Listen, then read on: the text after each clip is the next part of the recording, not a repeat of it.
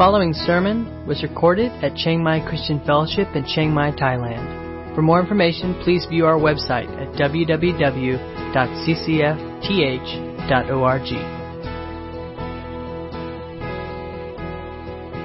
All right, we're going to be looking this morning in Job chapter 28.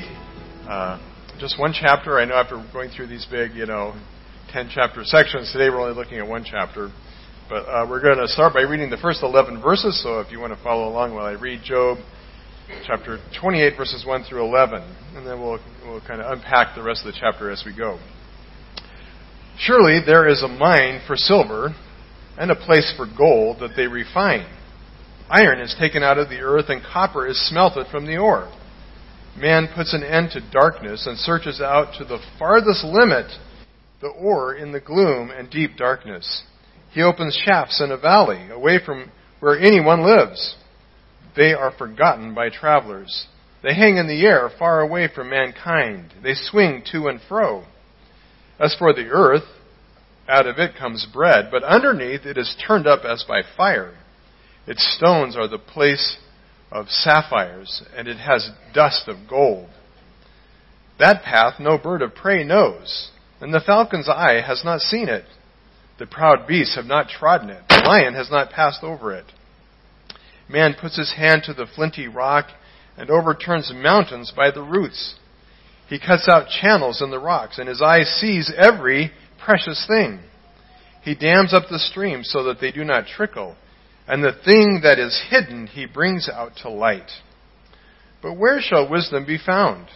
And where is the place... Oh, sorry, that's too far. Stop. Whoa, I got carried away. We'll continue on. But that is actually the title of my sermon. Where shall wisdom be found? Where shall wisdom be found? The book of Job, if you've been journeying with us or not, if you know anything about the book of Job, you know it's a book about suffering, about what we do when we meet with hardships, struggles, difficulties, when bad things happen to us or around us. And we all know from experience that it's just very natural when things don't go the way we want, when we struggle, when we suffer, to ask the question, why? Right? Why am I suffering? What is the cause or reason for this?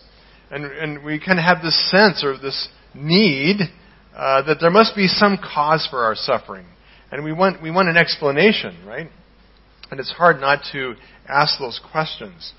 And so in that sense, we oftentimes are like Job's friends who, when they looked at Job's suffering, they thought they knew the cause. They were convinced they knew the reason. And in their understanding of the world, bad things happen because you did something wrong. And so they come to encourage Job by telling him, well, Job, clearly you're a sinner. You're guilty of something. That's why bad things happen. And so you just need to confess your sin to the gods and it's all going to work out. It will fix it. It will stop the suffering and you can get all of your stuff back. But Job, of course, as he wrestles with this question, sees it very differently. And he is convinced of his own goodness and righteousness. He's convinced that he's done nothing deserving of all this suffering, right? So that's really one of the big questions of the book, right? How do we make sense of the suffering and hardship when it comes into our life? When we encounter a life that doesn't go the way we want and when there are problems. And we come to chapter 28 and as we'll see in a minute, things did not go well. It hasn't ended well with Job and his friends in their debate. And they're not coming up with good answers. And what's really needed here is wisdom and understanding. Right? Job's friends need wisdom to understand what's going on. Job needs wisdom to find answers to his questions. And that's really largely what the book is about. And we would expect that because the book of Job is part of a kind of literature called wisdom literature. Right? So when you go to the book of Job or the book of Ecclesiastes, you know that the topic is going to be wisdom. So finally, after 27 chapters, wisdom finally comes on the scene. And if you were hearing or reading this or watching this, as I said, maybe it's kind of like a play. Maybe they watch this actually acted out. And they would expect wisdom to make some appearance, right? So 27 chapters along now, finally wisdom makes this appearance in chapter 28. And so, as I said, the book is really laid out in many ways like a stage play, like a drama.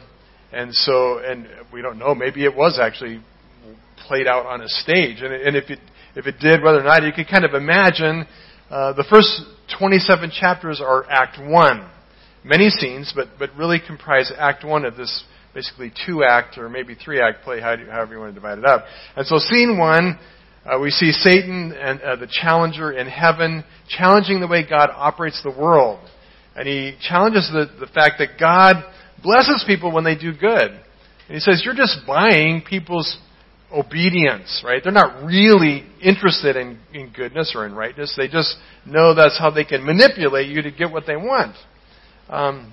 So God withdraws his hand of protection from Job, and all these terrible things happen. And that's kind of, this heavenly scene ends, and the curtain comes down, and then it opens back up again, and now the scene is on earth. And you see these next basically 3 scenes with Job and his friends having this ongoing debate about why he's suffering. And as I said, the friends are sure that it's because Job's done something terrible, and that if he will just confess, everything will go back to normal. He'll just admit his mistake. But Job holds on to his integrity, and it becomes clear that Job is concerned about doing the right thing because it's the right thing. Right? Job is not interested in its benefits. What he's interested in is being justified as a person who does right. So in the end, Job defeats his friends, but he also silences the charge of this challenger in heaven. That it actually is possible for human beings to do right because it's right. To care about good for the sake of good and not just for selfish gain. So then the curtain falls at the end of Act 1. And Job and his friends exit the stage. The curtain comes down. And while the stage is closed, there's kind of an intermission, if you will. There's kind of a break in the action. And out onto the stage walks the narrator. And he's holding this large scroll. And he reads what for us is chapter 28. Right? And he's describing, he's introducing wisdom. He's helping us ponder about what we just saw in Act 1. And he's preparing us for what's going to come in Act 2. And so, if we're reading this as wisdom literature, we're kind of excited because finally wisdom showed up. Someone who's going to make sense of all this, right? Wisdom's going to come, and wisdom is going to save the day. And it's going to solve this riddle, right? So we get really excited when wisdom is introduced, right? We see that this retribution principle, this idea of merit, right, it doesn't work, right? Job's friend's idea that if you do good, you get good, is always true. And if you receive something bad in life, it's proof that you did something wrong, that you're a bad person, that you've sinned, right? But this whole thing breaks down, right? It's breaking down. It doesn't work. It doesn't reflect reality. It's an oversimplistic view of the world. And Job proves that there's a lot of wicked people who actually are quite prosperous. And that he's making a case that he's a just person, a right person, a good person who has suffered, right? So the question comes, where will Job and his friends find this wisdom? And that's the question for us, right? Where are we going to find this wisdom that's going to answer this riddle, that's going to help us understand our suffering and hardship and pain? Where can we go to search for it, right? And the passage begins with this picture or this description of a mining operation. This might seem a little weird, right? All the suffering, and all of a sudden the narrator starts talking about how the ingenuity and the technology and genius of mankind, that we can dig deep into the earth and we can extract gold and sapphires and precious stones, right? And the description of this is pretty interesting, and it kind of, it's very likely that the book of Job was written, or at least the story dates back to the time of Abraham or before. So we're talking a couple thousand years before Christ. A long time ago, 4,000 years ago. And it's interesting to see the technology that they had available, that they could sink these shafts deep into the earth. And even back then, they could extract all kinds of ore and iron and jewels, right? And these pictures of swinging to and fro, being lowered down into these big caverns underground and swinging by ropes and searching out these treasures.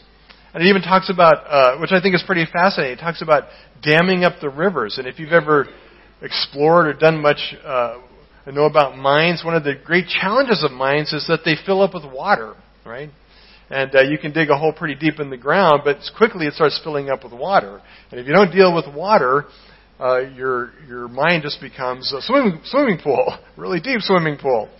But he talks about the ingenuity that they had, the technology to deal with all of that, so that they could plunge these depths and search out these great depths.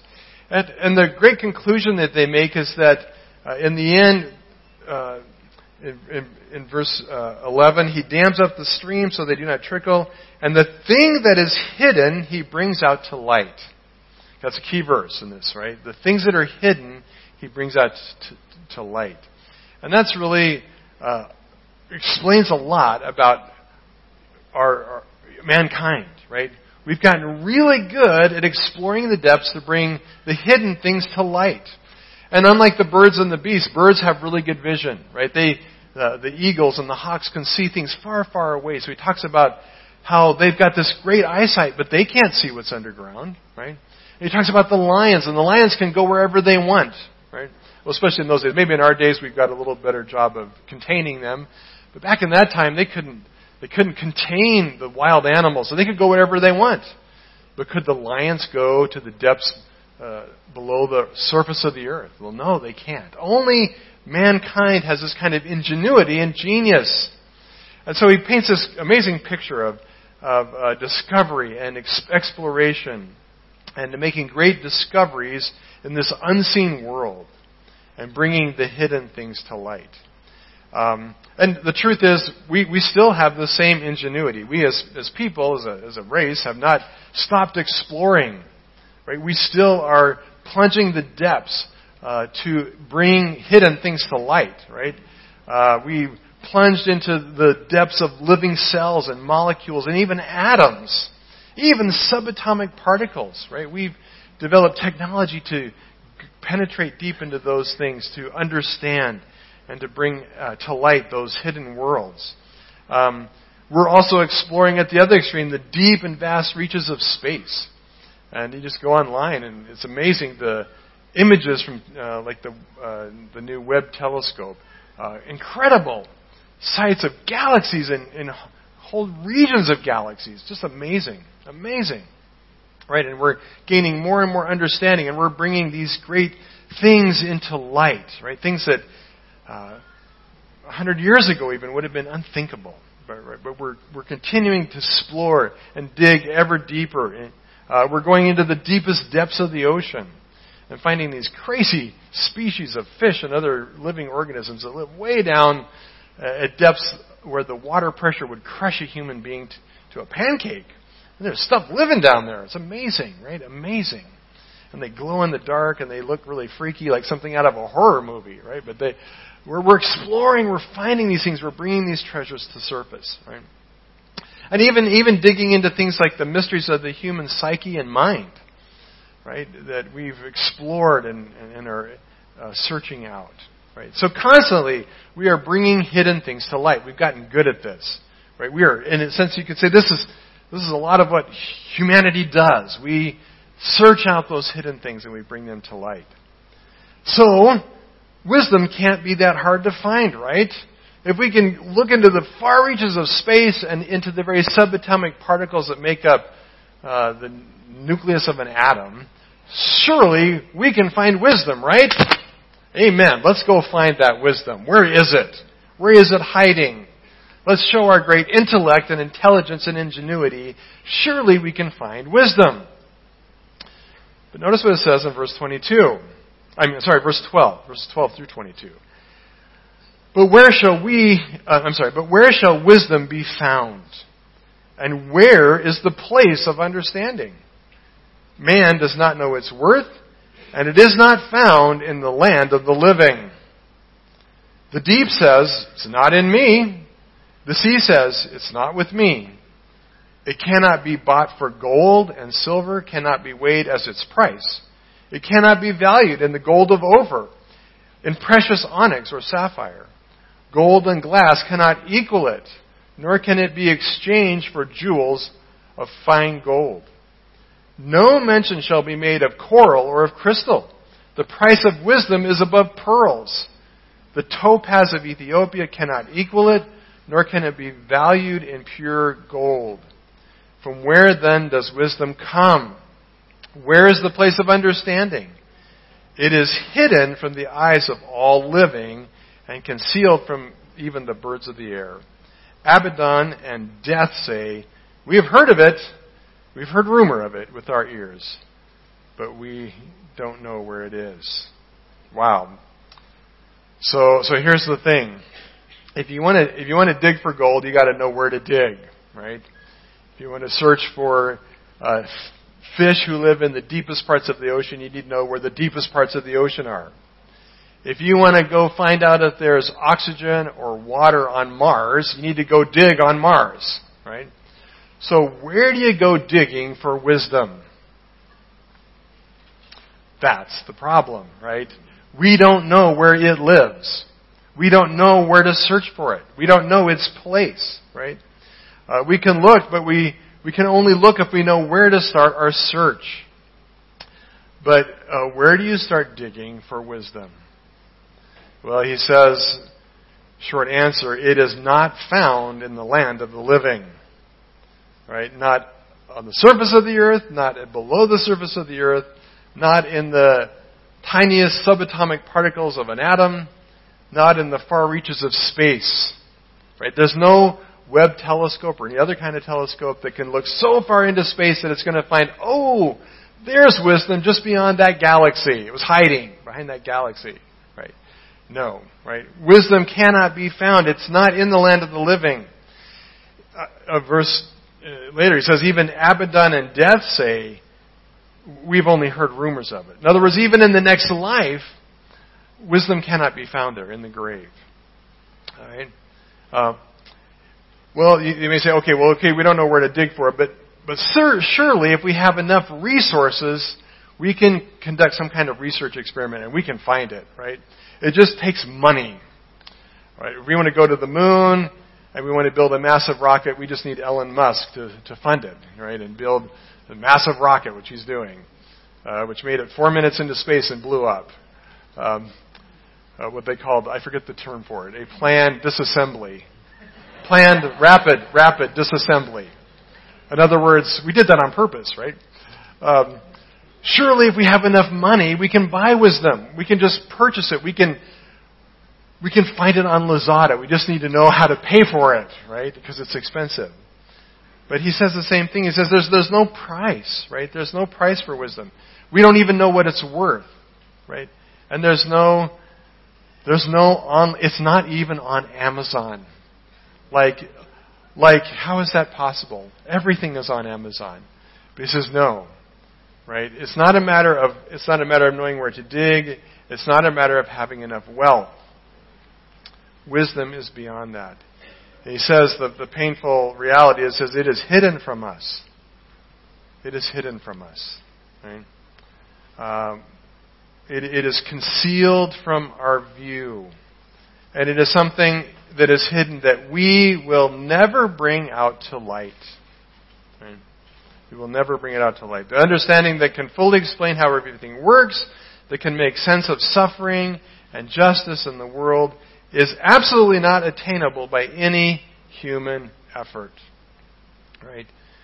There's no amount of human ingenuity that will make the quest for wisdom successful. So that's discouraging. That's really discouraging. And this makes this really not a fun sermon to preach, right? And it's like, well, that's just dumb. We all want answers for our suffering, and I have to get up here and say, sorry, there are none. Okay, let's pray and take communion and go home, right? Well, that's just lame, right? Well, thankfully there is a little bit more hope than that. But it is important to just stop there and reflect a little bit and realize that the answers that Job was looking for, the explanations that his friends wanted, the answers sometimes that we want. The truth is sometimes we will never get them. Right? We will never get them. Maybe not even in eternity. Maybe. I don't know. But in this life, there are going to be a lot of things about life and existence and our suffering that just have no answers. Right? And that can be discouraging. But thankfully, it doesn't stop here. And there is hope. And in verse 12, the narrator re-asks the question. So notice the difference. In verse 12 he says, where can wisdom be found? Right? In other words, let's look for the place where we can dig. Right? But in verse 20 he changes the question a little bit. He says, where does wisdom come from? Where does wisdom come from? In other words, what is the source of wisdom? If we don't know its place in time and space, can we at least go to the place where it comes from, to its source? And of course, every kid in Sunday school, if we were to ask, well, what is the source of wisdom? What would be the answer? Jesus, God, the Bible. One of those, right? The three classic Sunday school answers. Jesus, God, the Bible.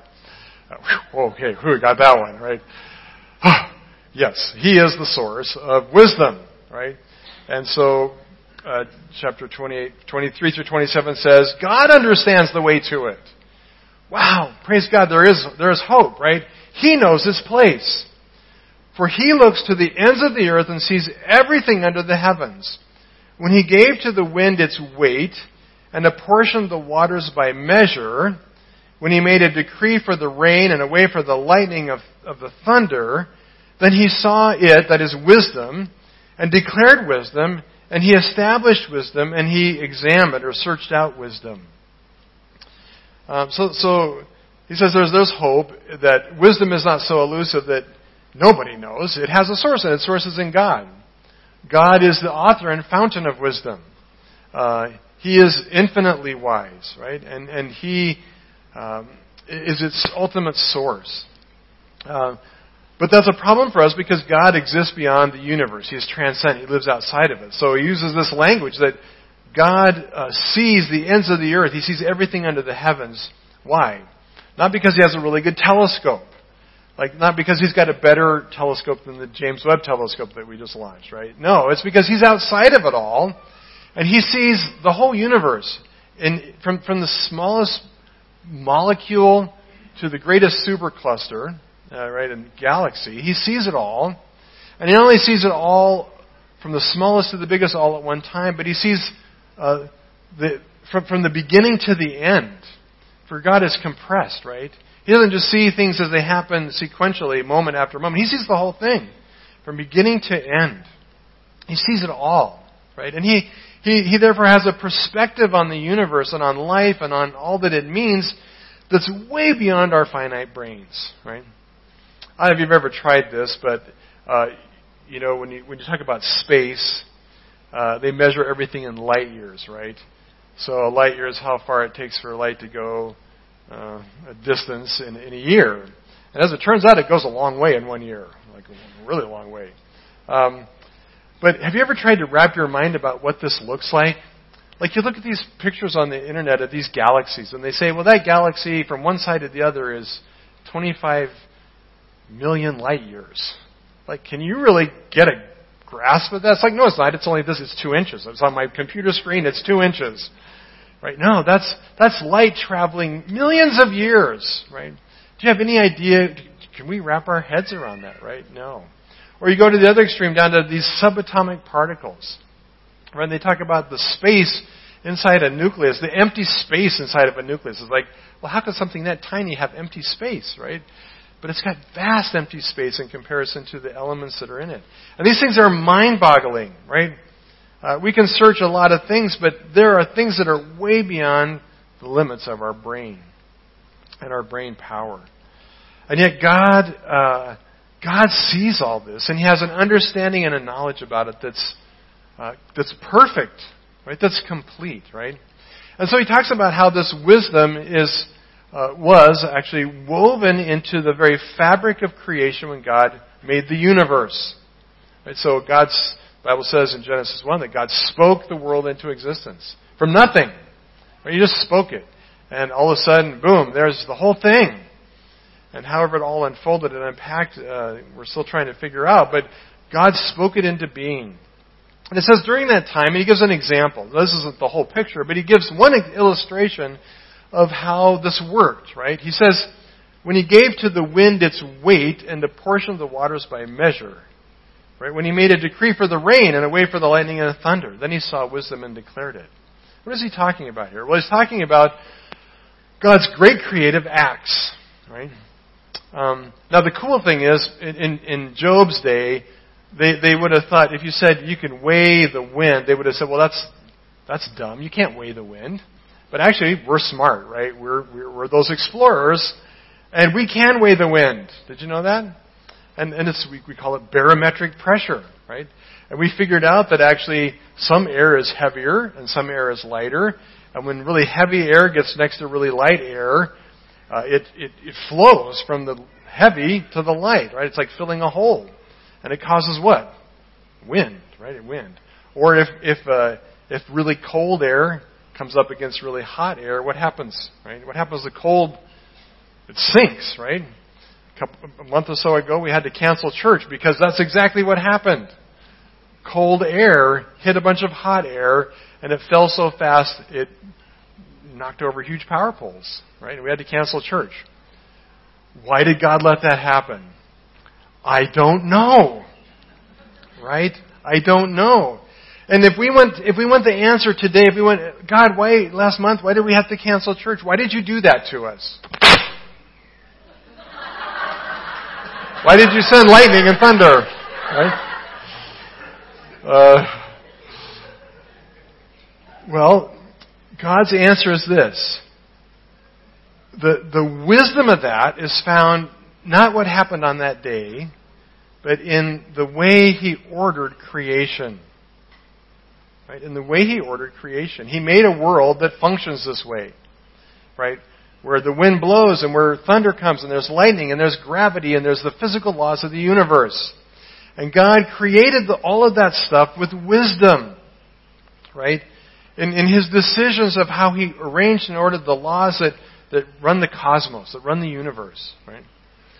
So, a month ago when the power went out, was God picking on us? Well, it feels like it. Like we've been going through COVID for months with no church, and all of a sudden now we've got to cancel church again. God, why are you picking on us? Why couldn't this happen on Monday, right, instead of Sunday? Right, God, you're picking on us. It's easy to take it personal. But is it really personal, right? Or is this just the way the universe works, right? That there are these forces of wind and gravity and these forces at work, and that somehow God created this universe with wisdom. He has a plan. He's smart, right? And there's wisdom in how He put it together. And this is really an important and critical point in the book of Job, right? And the point is this, that the world operates on the principle of wisdom, not justice. Okay? The world is governed and run, the laws of nature and the forces of the universe operate on the principle of wisdom, not justice. Now, if you've been with us talking about Job and his friends, Job and his friends do not believe it works this way, right? They are convinced that God ordered the universe on the principle of justice. And for them, that gets worked out in the merit system, right? If I do good things, if I am a good person, then the universe owes me benefit, owes me protection, owes me blessing. And of course, they didn't think it in terms of physical laws of nature. They thought it in terms of God, who controlled it all, they thought, who owed them, right? And this really becomes a very superficial kind of justice. This is not actually real justice. This is what I would call vending machine justice. You know how a vending machine works? You know, there's like Pepsi, Coke, whatever you want to drink in this machine, in this big box, and you take out your coins, and if you put in the right number of coins and you push the button, justice demands that it give you your Coke, or your Pepsi or whatever you want to drink, right? It's like it owes me because I did my thing, and it owes me because I paid the price for it, right? And Job's friends thought all of life should work this way, right?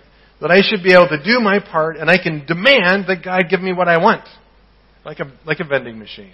I just put in my coins, and poof, out comes what I want. And if what I want doesn't come out, it means I didn't put in the right change, right? I made a mistake. I messed up, right? I did something wrong, and that's why it's not working. But that's a very shallow and a superficial view of justice. And the truth is, would we really want the universe to operate this way?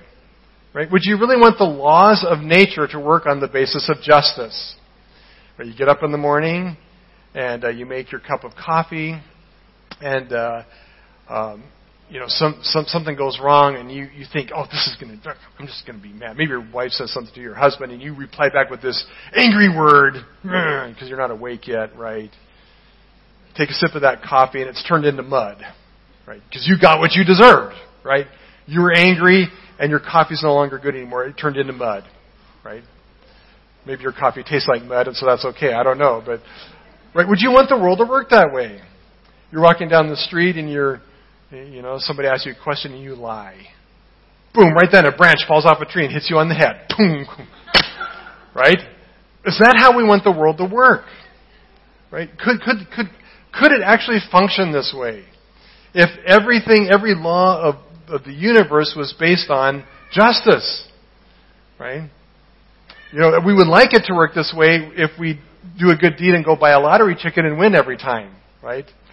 I just gave my money to feed a poor person. I'm going to go play the lottery ticket. Yeah, I won. See, it works. Right? That's how we want it. But is this really how the universe could work? Right? God, in His wisdom, set up natural forces that operate, actually, irregardless of what we do. And I'm kind of thankful for that. Like, I'm glad gravity works all the time, whether or not I'm a jerk or not. Right? Because you know what would happen if gravity didn't work, right? If we could just float off into space. Like, the little kid who lets go of that helium balloon and it just goes to... Can you imagine if that was our children? Oh, I forgot to tie my child down. Hey, he's going up into space. Right? No, we're glad that gravity works. We're glad that it keeps us stuck to the ground, right? But if you fall off a cliff, that same gravity can cause a lot of problem. It can cause death, right? Right? Does that mean gravity's picking on you? Right? Does that mean gravity hates you? Does that mean gravity's being unjust because you fall off a cliff and what keeps you anchored to the ground all of a sudden accelerates you toward the ground way faster than you want it to, right? See, God created this world with wisdom, and it operates according to these laws that are ultimately wise, right? The wind and the rain, these forces of nature, have potential for great benefit and great harm. And there's some wisdom in how this works. Now, can we understand this wisdom? Well, no, not completely. Like, why didn't God make people with bubble wrap? Right? So that when gravity gets carried away, we bounce. I don't know why, right? Why did He... So here's the big question. Really, why, when God created the world, He made it good, He created everything good, He put Adam and Eve in the garden, He said it was all good, why did He put in the garden an option for sin? Right? Why did He put in the garden the tree of the knowledge of good and evil and say, don't eat of that tree? Why? I don't know, right? But the narrator would tell us here that there's wisdom in it. Right? There's wisdom, and it's a wisdom we can't understand or know. Right? It's beyond us. And the truth is we don't like this. Right? We don't like this. And I'm the first to admit it. I really don't like this. I want to know the answers. God, I want you to explain to me how this works and why. But why is it we want the answer? Is it because we're just really curious? Well, we are curious, and that may be part of it. But that, I think, ultimately is not really what's going on here. Why do we really want answers? Well, I believe it's because we want to be in control. Right? We want control. We want control over our life. And ultimately, we want control over God.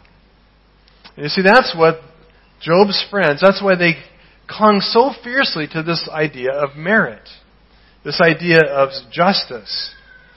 Because in their mind, it was a way they could control God. Look, God, I've done these 3 things, just like you said, so you owe me. We can demand that God does what we want. We can control Him. Right? We don't like this sense that God's in control and we're not. We're not comfortable with that. Because how do we know God is wise? How do we know He is good? How do we know He's not going to mess with our lives? Right? And when things go bad and we suffer, we feel like God is messing with our life. Right? And we want control. Right? We want this system where we know, God, I did my part, you owe me. Because we want to control Him. And that's definitely what was going on with Job's friends. And to some extent even with Job. Right? Although Job, as we'll see, he has more wisdom. Right? He gets that this doesn't really explain how life works, right? So, are there no answers then? I mean, like, if we're suffering, is there no comfort? Do we just say, well, you're just being a baby and you're just trying to get control, just give it up, right? Is that what God would say to us? Well, thankfully, no. Right? There is some hope, right? And there is actually a path towards wisdom. Now, not a wisdom that we're going to understand everything, right? There's no magic pill that's going to make us so smart and so wise that we can comprehend God's operation in the universe through all of time and space. Okay? That's not going to happen. But there is a path toward wisdom. And it's found in verse 28. And He said to man, that is God, said to man, behold, look, the fear of the Lord, that is wisdom. And to turn away from evil is understanding. Right? The fear of the Lord is wisdom. We cannot find wisdom on our own, but God, who is the source of wisdom, has given us a path to explore and move into wisdom, and that path is to fear Him. What is the fear of the Lord? Well, I think maybe the best definition I can think of or that I've read is that fearing the Lord means to take Him seriously. Right? It doesn't mean to be afraid of Him. Although there may be cause for that if you're sinning and He's promised judgment and wrath on us. But for those who actually fear God, there's the promise that we escape His wrath. Right? Because we walk in wisdom, right, and we can know Him in a different way. But fear always means taking Him seriously.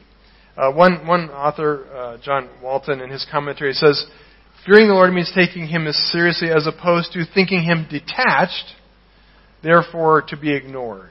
Right? So God doesn't care, He's not interested, so we can just ignore Him. We take Him seriously rather than thinking Him incompetent, therefore we can disdain or look down on Him. We take Him seriously rather than thinking Him limited or powerless, right? And thereby scorning Him. We take Him seriously rather than thinking Him corrupt, and therefore to be instructed or rebuked, right? We take Him seriously rather than think Him short-sighted, therefore we need to give Him advice. God, let me tell you how you should really be running the universe, because clearly you have no clue. Finally, we take Him seriously as opposed to thinking Him petty or small, and therefore to be resented. Right? Do we take God seriously? Right? Do we really take God seriously? If we're taking Him seriously, we will have a sense of awe, respect, and deep reverence for Him as a God who is powerful, mighty, awesome, wonderful, beautiful, glorious, wise, loving, and good. Right? All those attributes and characteristics of God. Right? He says literally we're to fear the Lord. And it's interesting in this text, it's not the word Yahweh, which would be expected, but it's actually the word Adonai. And one possibility is that Adonai has the idea of Lord or Master. Fearing God means letting God be God, right? Letting Him rule and let Him be in charge. Not explaining to Him how He should run our life in the universe. Letting Him be God. In that sense, fear of the Lord is a matter of trust and faith. Right? It's trusting that He is awesome and good and loving and that He is wise. That He really does know what He's doing, even if we don't understand it. That in the end, if wisdom, did I define wisdom yet? I may have missed this part. What is wisdom? It's a good place. We shouldn't forget that one. What is wisdom? Wisdom is knowing what to do for the ultimate good. Wisdom is not about intellect or intelligence or brain power. Wisdom is knowing what is the best course of action to bring about the ultimate good. Right? God, in creating the world and in unfolding its whole plan and purpose, is absolutely working for the ultimate good. Right? And so fearing God is to let Him be God, trusting in His wisdom that He's acting for our ultimate good. Also, it is turning away from evil. Just as Job has done. And in this, Job is on the right path toward wisdom. And we'll see by the end of the book, he gets there, right? It takes him a while. Maybe it takes us longer. I don't know. He gets there. Why? Because he does fear the Lord. And he is turning away from evil. He is trying to do the right thing just because it's the right thing, not for gain or benefit. Right? And here's the truth. Wisdom, right, knowing the right thing to do to bring about the ultimate good, doing right for its own sake, will not always bring about justice. Right? Especially in a fallen, broken world. How many cases have you heard of people who worked for a boss who was stealing from the company? And when he reported his boss' illegal and corrupt behavior, instead of being rewarded, they got fired. Right? That happens all the time. Right? They did the right thing. Did it result in justice? No. It actually resulted in injustice. But was it right for them to do that? Yes, in the long term, in the big picture, absolutely. Even though in the short term it didn't work out. Right? It's always right to do the right thing. That's what wisdom says. Right? Wisdom says, do what's right and good because that's the ultimate good. That's moving towards the greater good for all time. Regardless of its consequences here and now. Many places in the world right now, if you stand up for Christ, it can cost you your job. It could cost you your house. It could cost you your life. Is it the right thing to do? Is it the ultimate good to follow Christ anyway? Well, I think Scripture would say absolutely yes. Even though it may increase suffering and hardship, it is still the greater good. Right, so ultimately, fearing God means to worship God and consider Him worthy of our trust and devotion. Turning away from evil because we turn to God and His goodness. Let's close with this thought. That certainly is easier said than done, right? Especially when we're suffering, right? We want answers, right? And it's hard to say, well, I just need to fear God. I just need to trust in His wisdom. So there's some things we can do to help us, right? To grow into this path of wisdom. To really grow into living out what Paul wrote in Romans 8:28. Right? Romans 8:28 says, and we know that for those who love God, all things work together for good. Right? That doesn't mean everything is good. No, that's not what he says. He says all things work together for good. In other words, God will work out His perfect good purpose and plan in your life in spite of and in the midst of every horrible thing that happens to you. Right? For those who are called according to His good purpose. We know that for those who love God, all things work together for good. No matter how bad it might seem right now. We know that God will work out His good purpose in the end. His ultimate good for us, right? But that doesn't mean that we may not have a lot of doubts about God and His goodness and His wisdom in the midst of suffering. So what can we do if we just are honest and say, God, I don't know. I don't know if I can trust you as being good. I don't know if right now I can trust in your wisdom. What do we do? Right? How can we fix that? Well, let me give you quickly 4 brief things. We don't have time to go into it, but real quick. First, just take a deep look at the wonder of creation itself. Right? Just take time to explore the wonder and beauty of a flower. Right? When God made the world, did He make it good? Well, you look at a beautiful sunset. You look at the clouds on a beautiful day. You hear the thunder and lightning and the power shaking the earth. You look at the beauty of a flower. You look at people. Right? Was God at least smart when He created the universe? Unbelievably so, right? I mean, if nothing else, we have to say that God's genius. Like, we still can't even figure out half of what He did. Like, He's genius, right? So we're not dealing with a God who's like, got mental deficiencies, right? He's really smart, right? Could it be that He's also wise? I think we can see signs of that in creation. Secondly, also be aware of the fact that the Bible tells us that creation's been ruined. Why was it ruined? Well, because we, in Adam, chose sin. And sin has brought a curse and judgment on all of creation. So God created it good, but it's not in its original state. It is broken, it is fallen, it is messed up, right? And so a lot of the suffering that comes into our life is because the world is messed up. Because people sin.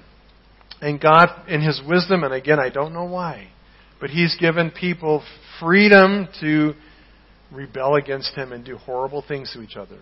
Right? He has not made us puppets. He has given us choice. And we have mostly chosen badly. And yes, there are consequences to those choices. Right? And sometimes they're terrible. Third thing, in the midst of all that, through Scripture and through our own experience, see the kindness of God as He deals with this broken world. And the best example of this is, it's a long story, but read the Old Testament and see how God dealt with Israel. Stubborn, sinful, hateful, worshipped other gods, did the most ridiculous, stupid things, and God is constantly patient and kind with them. Praise God, He doesn't work totally on the system of justice. Right? They wouldn't have made it 10 yards outside of Egypt. Right? He would have wiped them out. But God is patient and kind even with this broken world. So we need to see His kindness and mercy and grace. That so often He does not give actually the justice that we deserve. Right? Because He is kind. He is compassionate. He's good. Right? Lastly, I think we need to see the wisdom of the cross. The wisdom of the cross. This is the most amazing thing that we should never lose sight of. Is that God, from the beginning to the end, saw the world He would create. He knew what would happen when people sinned. He knew the ruin and destruction we would bring to it. But God decided and chose in His wisdom to redeem it. And how did He redeem it? Well, the only way possible was by sending His own Son, by coming in the weakness and brokenness of human flesh, and for God Himself to suffer with us and for us. Right? When God looks at your suffering, He knows what suffering is because He joined in our suffering on the cross. And not just a little bit. Like, it wasn't just like He said, okay, let me experience a migraine and we'll call it good. No. Terrible suffering. In fact, you could argue that He experienced the most extreme degree of suffering possible, humanly speaking. Right? He took the full extent of suffering on the cross because He loved it and He wants to redeem it. Right? So God is not detached from suffering. Right? He fully entered into it to save you and I from suffering, to redeem our suffering, to work out His wise plan from the beginning of the ages. Right? So Paul says in 1 Corinthians 1:18, "For the word of the cross is foolishness to those who are perishing, but to us who are being saved, it is the power of God." Right? It is the wisdom of God, he says. Right? The wisdom of the cross. Let's pray. You've been listening to a sermon recorded at Chiang Mai Christian Fellowship in Chiang Mai, Thailand. For more information, please view our website at www.ccfth.org.